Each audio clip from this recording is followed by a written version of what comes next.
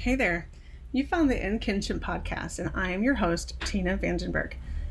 I'm a maker, and I imagine you might be a maker too.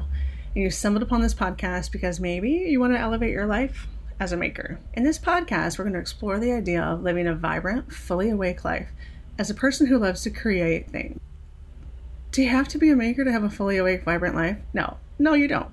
But there's some of us out there who love to create with our own two hands. Create things like clothing or spoons or canned jam or any number of things. And we want and crave an intentional life full of the things that make us feel alive and vibrant. And this podcast is for us.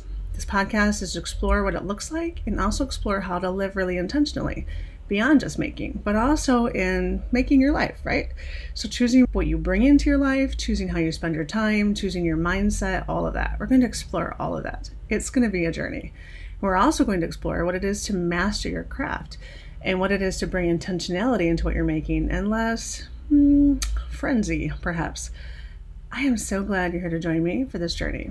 You can expect 2 podcasts a month, dropped on Tuesdays. There'll be a combination of me sharing my insights and thoughts and how-tos, and there'll be interviews with other makers out in the world. People you might know, people you might not know, but people who are living really authentically and intentionally and in their truth.